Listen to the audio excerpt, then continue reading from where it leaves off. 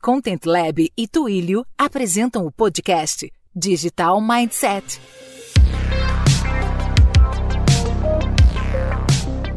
Oi, pessoal! Bem-vindas e bem-vindos ao podcast Digital Mindset, uma série de 3 episódios que aborda o universo da tecnologia a partir da perspectiva dos clientes e dos bastidores das empresas. Neste segundo episódio, chamado de A Hiperpersonalização da Jornada do Cliente, falaremos sobre como a customização da jornada do consumidor traz uma revolução digital na maneira como o cliente é atendido e entendido. Também vamos conversar sobre os desafios dessa estratégia e os motivos que a tornam ideal para qualquer tipo de negócio. Eu sou o Guilherme Fernandes e quem me acompanha nesta conversa é a Suzana Oliveira, líder de growth da plataforma norte-americana de comunicações na nuvem Twilio, aqui no Brasil, e a Priscila Couto, diretora global de estratégias Martech da plataforma de qualidade de vida Gympass. Suzana e Priscila, muito obrigado pela presença. Obrigada, Guilherme. Obrigada, Priscila. Oi, Guilherme. Oi, Suzana. Obrigada pelo convite. É um prazer estar aqui.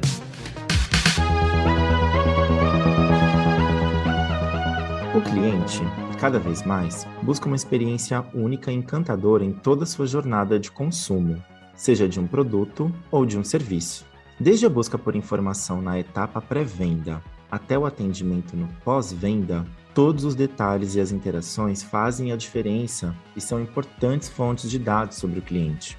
No mundo digital, e que dilui as fronteiras entre o online e o offline, é essencial colocar o cliente no centro das atenções. Suzana, na sua opinião, o que espera o consumidor de hoje, levando em conta todas as transformações ocasionadas pela pandemia de Covid-19? Guilherme, essa pergunta é bem legal. A pandemia, ela gerou uma maior separabilidade entre o fornecedor, o cliente e a experiência que a gente provê para esse cliente. Então, com isso, a aceleração digital que foi demandada abriu uma série de possibilidades novas para interagir com os clientes e, consequentemente, criando novos hábitos de consumo. Então, atualmente, a gente tem cliente que quer ser atendido de diferentes formas. E uma empresa que ela é customer-centric, o importante é estar preparado para interagir com o seu cliente da forma que ele quer e não o contrário. E Priscila, como você avalia as adaptações das marcas para as demandas atuais dos clientes?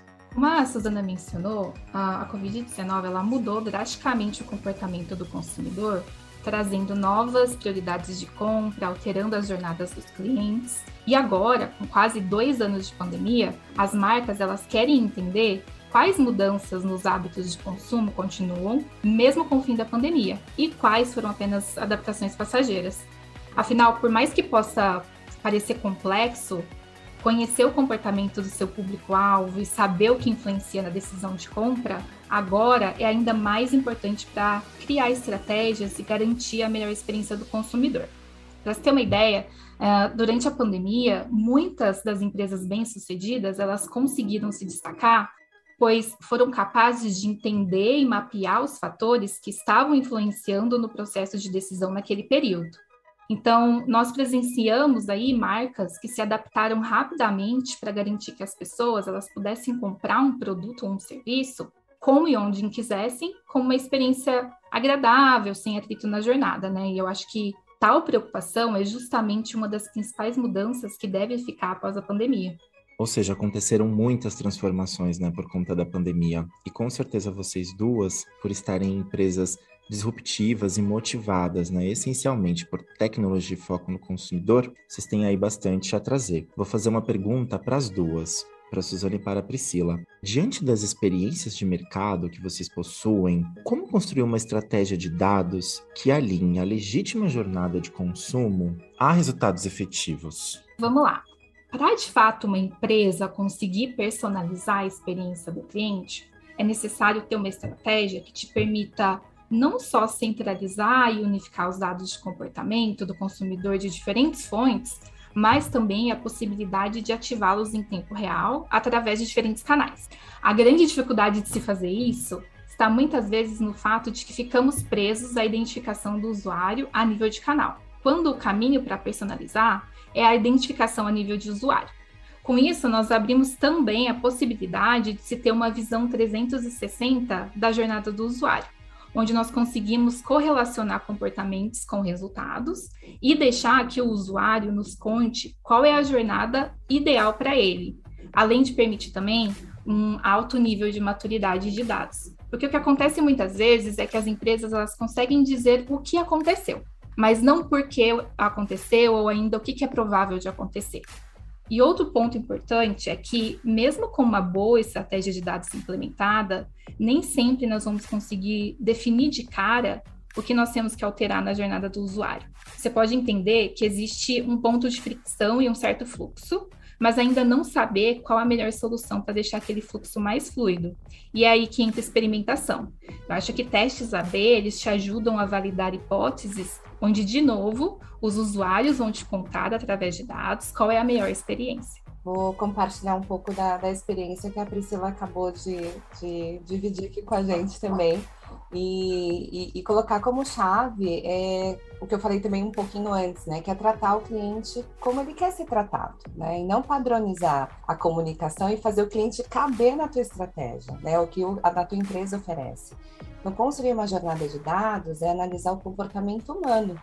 Né? Se alguma fricção no processo de comunicação faz seu cliente desengajar, que era o que a Priscila estava, né, mencionando, de uma compra, por exemplo, se algo complementar deixaria a experiência atual mais produtiva e também antecipar as necessidades. Então, é mais do que só, né, avaliar o canal, como a Priscila falou, é você avaliar realmente o teu cliente e o comportamento dele. Bem legal esses relatos que vocês trazem, e tem um outro ponto também muito interessante, que é a presença do consumidor em múltiplos canais, né? Ou seja, a estratégia omnichannel é fundamental hoje em dia, e essa estratégia permite oferecer uma experiência contínua para o consumidor em diferentes canais. Vou dar um exemplo. Se o cliente entrou em contato pelo telefone e depois foi direcionado para o WhatsApp, o histórico do contato não deve ser perdido, né? O cliente deve continuar esse atendimento como se ele estivesse falando com uma só pessoa. E o consumidor também pode escolher por qual canal ele deseja falar com a empresa, e todos os canais devem oferecer o mesmo nível de excelência de atendimento, né? Isso deve ser mantido. Eu aproveito para perguntar para a Suzana, né? Qual é a importância da comunicação omnichannel, como aplicar essa comunicação na prática, né? E como as comunicações em nuvem entram nessas estratégias de múltiplos canais. Perfeito, Guilherme. Eu vou começar respondendo a última parte da tua pergunta, então. E sem também querer parecer muito técnica, mas só para explicar o conceito, né? A comunicação em nuvem, como a gente chama de CPaaS, é uma plataforma que fornece a infraestrutura para todo o sistema de telecomunicações e canais, como WhatsApp, SMS, voz, vídeo, e dessa forma possibilita a integração entre eles, o que nos faz avançar para a estratégia omnichannel, que é o uso simultâneo e interligado desses canais, onde além de ter a sua empresa pronta para qualquer forma que o cliente queira interagir, é possível ter o tracking record das informações, independente por qual canal ele passou, analisar o comportamento de consumo e padrão desse cliente, recolher e trabalhar os dados gerados por essas interações e também eliminar as fricções de trocas de canais na jornada de atendimento, provendo assim uma experiência infinitamente melhor. Legal, Suzana. E Priscila, na sua avaliação, você considera que as marcas como um todo já enxergaram o potencial da estratégia omnichannel? Ou ainda muita coisa precisa ser melhorada nesse tipo de estratégia? E aproveitando, acho que é legal também você trazer um pouco da experiência da Gympass nesse assunto. Eu acredito que sim, que está bem claro para as marcas o potencial do omnichannel. Porém, isso é difícil de se fazer. Como a Suzana mencionou, é necessário você integrar diferentes sistemas. E quanto maior o nível de escala da empresa, maior a complexidade. E existem algumas maneiras de se fazer isso. Depende dos recursos disponíveis na empresa, às vezes do fator quanto tempo eu tenho para fazer isso. Né? E voltando ali um pouco nas maneiras de fazer isso, você pode, por exemplo, resolver aumentando o número de pessoas na operação, aumentando a quantidade de desenvolvedores para integrar esses sistemas, ou ainda optar por ferramentas que existem no mercado que facilitam essa integração. Como que o Gympass lida com isso, né?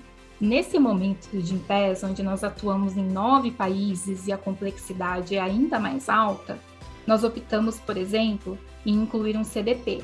CDP é uma sigla para Customer Data Platform. Um CDP é uma plataforma que permite você centralizar, gerenciar e manipular dados, dando a capacidade de reunir informações dos consumidores no mesmo lugar e com uma camada de ativação, ou seja, eu consigo ativar esses dados de comportamento do usuário em diferentes canais em tempo real, porque ela já tem uma integração nativa com centenas de aplicações. Então, dessa forma, aqui no Gympass, nós diminuímos o tempo de desenvolvimento e manutenção dessas integrações.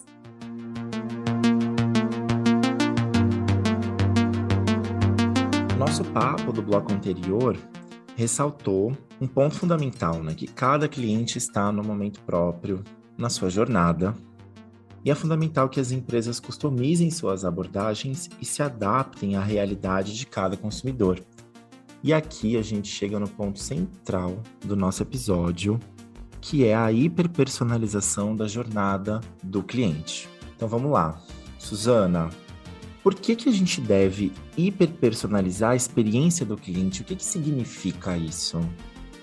Vamos lá, hiperpersonalização é um termo até recente, né, na camada de comunicação. E aí, na minha concepção, é o que torna possível, né, e além da análise de tendência e análise comportamental, para personalizar as mensagens que serão entregues nos canais preferidos dos clientes. É mais do que você só chamar o seu cliente pelo nome ou recomendar um produto baseado ali na busca que ele fez, né? É o fato de trabalhar em conjunto com o seu cliente, através de dados, e conhecer ele de tal forma que seja possível antecipar desejos, ou até mesmo resolver o problema de forma proativa.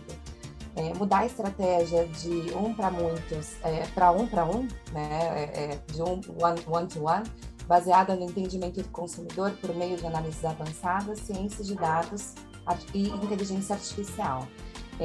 Eu acho que quando a gente começa a entrar no cenário de antecipação, entender o teu cliente a esse ponto, né, a hiperpersonalização, ela com certeza aí vai gerar um engajamento com o cliente muito diferenciado. Com certeza, né? Isso muda tudo. E Priscila, aproveitando que a Suzana compartilhou, pergunto para você, quais vantagens a hiperpersonalização pode trazer para os negócios? Com certeza, maior geração de receita e maior ROI, né? Retorno sobre investimento. Ao hiperpersonalizar a experiência, com certeza você vai potencializar conversões. Diferentemente da personalização tradicional, que é baseada em segmentação de clientes, por tipo de audiência ou grupo de interesse, a hiperpersonalização ela leva o marketing individualizado além, aproveitando a inteligência artificial e os dados em tempo real, extraídos de múltiplos canais e pontos de contato, para levar conteúdo, produto e serviços mais relevantes para cada usuário. Né? Assim, as marcas elas terão a capacidade de criar uma estratégia adequada aos comportamentos e necessidades de seus atuais e possíveis clientes, potencializando, enfim, a conversão. Todos nós queremos responder a algumas perguntas do tipo: o que eu devo recomendar para esse usuário? Quando eu devo falar com ele? Qual é o melhor canal para se comunicar com ele? Por aí vai. Nossa conversa mostra que é uma janela de oportunidades gigantesca que a outra customização de jornada dos clientes pode trazer para as empresas de qualquer segmento e porte, né? Eu vou aproveitar para colocar uma questão para vocês duas, né? Acho que é legal trazer exemplos práticos que vocês destacam sobre o impacto dessa estratégia para o relacionamento com os clientes. Eu vou mencionar aqui, do ponto de vista de relações mais fortes e duradouras, né? A gente sai de uma camada mais superficial, né, de um contato único, para fidelizar realmente o teu cliente e entender como ele quer ser tratado e aí começar a criar novas e excelentes experiências. Boa, e eu diria ainda que nós estamos entrando cada vez mais, vou chamar de era, em que não customizar não será mais admissível. Nós, como consumidores, estamos cada vez mais exigentes. E customizar é colocar em prática o conceito customer-centric. Pois é, a gente tem aí um ponto fundamental, né? Que as estratégias de comunicação se interligam, né? E tudo aquilo que a gente já trouxe no episódio evidencia que não dá para pensar de uma forma separada, né? Que tudo está em conexão, ainda mais no ambiente digital com as suas questões. Na sua avaliação, quais são os principais desafios para adotar uma estratégia de hiperpersonalização junto a uma comunicação omnichannel? Primeiro, Guilherme, de tudo, é sair da esfera tecnológica também e ter uma cultura customer-centric. E você entra na cultura da empresa. Não adianta, não faz sentido você estar preparado tecnologicamente se o cliente não é o foco da tua estratégia. Então, segundo, também, se for elencar alguns pontos, como a gente falou na conversa, você estar preparado para fornecer a melhor experiência possível para o teu cliente. E o terceiro, sair da posição de defesa e resolver problemas e começar a usar essa informação a favor da empresa se antecipar em todos os momentos. E Priscila, qual a importância de uma marca ter parceiros de tecnologia e de inteligência de dados para executar estratégias de hiperpersonalização e também outras estratégias de comunicação? A importância ela é cada vez maior. Os dados de clientes primários, o que a gente chama de first party data, estão se tornando cada vez mais importantes agora que os dados de terceiros estão se tornando menos acessíveis com as leis de proteção de dados que a gente está vendo chegando aí, né? Nós devemos agir e entender como coletar mais e usar os nossos próprios dados. E ter parceiros como incluir um CDP, por exemplo, como eu mencionei, ou ainda, por exemplo, incluir uma ferramenta de Product Analytics, onde o foco dessas empresas é construir e entregar esse tipo de inteligência, é super importante. Assim, o nosso time ele pode focar no nosso core business e melhorar a nossa experiência do nosso produto, em vez de desenvolver soluções que já existem no mercado. Eu acho super importante sempre pensar como eu posso trabalhar de forma mais eficiente, mais inteligente. E a resposta ela pode estar em trazer parceiros. Mas, assim, eu ainda acho importante salientar que apenas uma ferramenta não é a solução para tudo. Existe ainda por trás trabalho de implementação, existe muitas vezes um trabalho prévio de estruturação, fundação de dados e tal. E Priscila, quando a Gympass sentiu essa dor, sentiu essa necessidade de olhar com atenção para estratégias de hiperpersonalização e promover transformações? Bom, eu acho que isso aconteceu mais quando iniciou a pandemia. No início da pandemia, para o Gympass foi um pouco caótico, né? As academias fechando, os usuários deixando de utilizar o produto e tudo mais.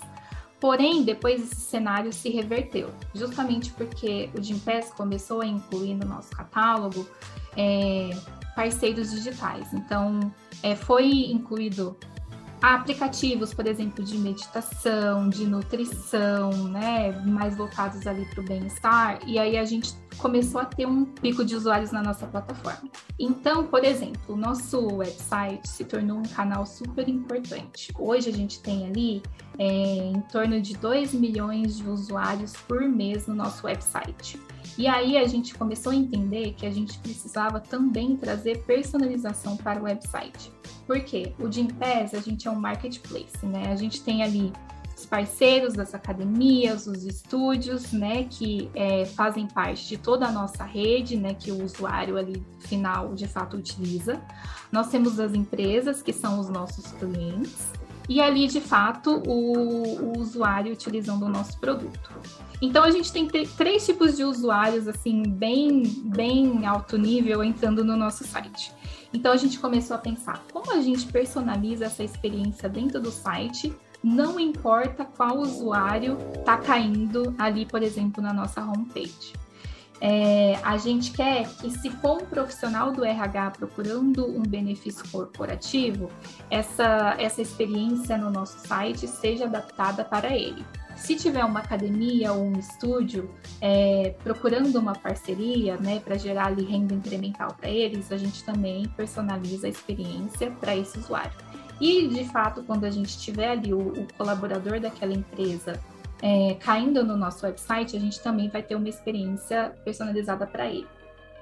E Suzana, com a sua experiência diária de lidar com diferentes perfis de clientes, com diferentes demandas, como você percebe essa busca dos clientes por esse tipo de estratégia? Em que ponto eles chegam? Dá para fazer algumas generalizações, trazer um pouco dessa vivência para a gente? Olha, Guilherme, dá e não dá para generalizar. Vou te explicar por quê.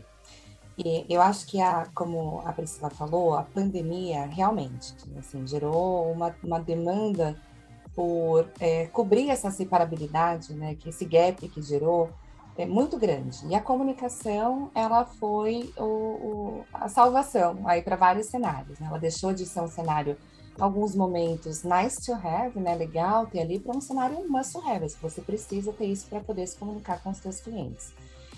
O que a gente talvez não viu no começo e começou a ver agora, com mais frequência, é que a gente, além de tudo, a gente mexe com a expectativa do cliente, é emocional, são cenários emocionais. Então, por exemplo, quando você compra uma coisa, né, às vezes você está numa loja, ali antes tinha aquela experiência de você, né, tá ali escolhendo uma roupa, vou mudar um pouco de cenário aqui, e você já levar aquilo para casa. Hoje, quando você compra online, você tem uma expectativa de quando aquilo vai chegar, né? Ou tem uma ansiedade para quando a tua comida vai chegar ali no teu pedido. Você quer saber a hora que vai chegar, né? Você quer saber se teve alguma mudança ali no processo. Então, tudo isso, ele mexe com o emocional. E aí, eu acho que isso a gente está começando a padronizar, a se preocupar com a experiência que a gente vai gerar para o cliente, né, que as empresas vão gerar através da comunicação. Seja sempre informando o cliente, seja falando com ele nos momentos corretos, seja tá disponível ali para falar com ele também quando ele te procura. Então, tem vários cenários que hoje eu vejo que eles vão, né, olhando vários business aqui, que eles vão realmente aí para a parte de atender a expectativa e prover uma experiência mais adequada para os clientes. Os relatos que vocês trouxeram foram bem bacanas, né, sobre as motivações das empresas para buscarem estratégias de personalização, cada um no seu momento, cada uma com suas demandas específicas para o cliente. Mas tem um outro ponto que eu acho muito interessante, que são os desafios que surgem ao executar essas estratégias, né? Com que tipo de dificuldades e também oportunidades cada empresa lida, né? Priscila, olhando para a Gympass, né, uma empresa que já nasceu com DNA digital, que já é organizada de uma outra forma, que tipo de desafio surgiu para vocês ao pensar as estratégias de hiperpersonalização para clientes? Bom, eu acho que o desafio surgiu quando o Gympass começou a entrar em mercados internacionais. A gente entendeu que não dá para fazer como foi feito no Brasil, na raça, né? O nosso objetivo agora é escalar com menos esforço, com menos custo, ou seja, de forma mais eficiente. E para isso, nesse conceito, né, global que o Gympass vem passando, a gente precisa ter a capacidade, por exemplo, de testar novos canais mais facilmente. Então, por exemplo, o que a gente entendeu? O WhatsApp é um canal possível para se utilizar aqui no Brasil, mas nos Estados Unidos eles entendem como um canal super pessoal. Então, a gente não consegue ter a mesma estratégia de WhatsApp aqui aplicada na estratégia desse canal lá nos Estados Unidos. E aí, a gente começou, né, países latino-americanos, existem alguns outros canais que às vezes não existe aqui no Brasil, países da Europa também, e aí começou a surgir toda essa complexidade ainda maior de dados e de integrações para a gente conseguir personalizar. Então, a gente entendeu, falou, não dá, vamos ter que trazer parceiros, vamos ter que estruturar os nossos dados, vamos ter que unificar, vamos ter que integrar, vamos ter que conseguir testar esses canais sempre de forma mais rápida, mais eficiente, para a gente conseguir entender, de fato, o que vai trazer resultado, o que vai converter mais em cada país e em cada público-alvo dentro daquele país. E Suzana, com a sua vivência com diferentes perfis de clientes, diferentes segmentos e diferentes portes, que tipo de desafios você observa quando os clientes começam a executar esse plano de personalização, né? Uma vez diagnosticada a demanda, na hora do vamos ver, ali na prática, o que costuma acontecer, o que costuma aparecer? Muitas coisas, Guilherme. Acho que isso um pouco que eu falei, né? Começar pela cultura. Às vezes o cliente, né, o nosso cliente, ele quer adicionar canais de comunicação ali, né, várias formas de falar, mas ele não tem essa cultura, né, do cliente estar ali no centro da comunicação. Então, a gente tenta avaliar isso, né, num business case aqui que a gente monta, quando vem essa demanda, entender qual vai ser a utilização, não somente falar tecnologicamente, você precisa disso e daquilo. Isso é fácil. Acho que o mais complicado é a gente voltar e entender realmente como a empresa quer se posicionar em relação à cultura e em relação ao cliente também.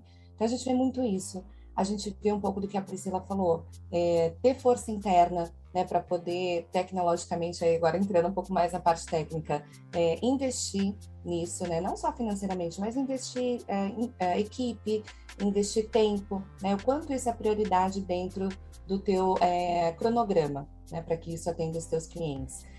A análise de ROI também, como a Priscila falou, o quanto isso vai ter, né, de interações aí com o teu cliente, como isso vai gerar uma relação mais duradoura com o teu cliente, porque hoje a gente é muito mais fácil a gente manter um cliente existente, né? A gente tem o CAC, né, que a gente fala que é o custo de aquisição aí do cliente, que ele, dependendo do cenário, ele é altíssimo.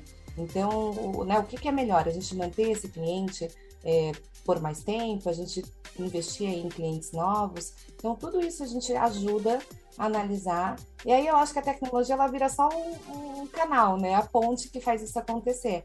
Mas fora isso, a gente tem assim, vários pontos que a gente analisa que são desafios do negócio mesmo para as empresas. E aí a gente tenta ajudar da melhor forma possível fazer esses sonhos virarem realidade.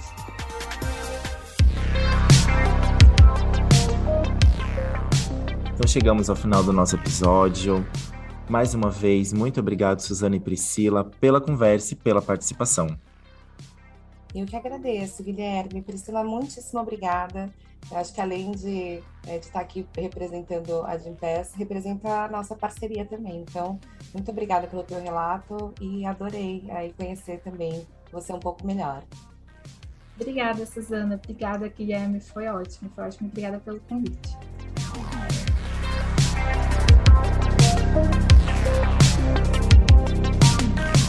Já ouviu o nosso primeiro episódio da série Digital Mindset? Nele, discutimos como a integração entre as áreas de marketing e de desenvolvimento de software pode transformar os negócios. Você encontra todo o conteúdo criado especialmente para esse projeto do MM Content Lab, em parceria com a Twilio, nas principais plataformas do MEI Mensagem. O Brandcast Digital Mindset é uma coprodução entre o MM Content Lab e a Twilio.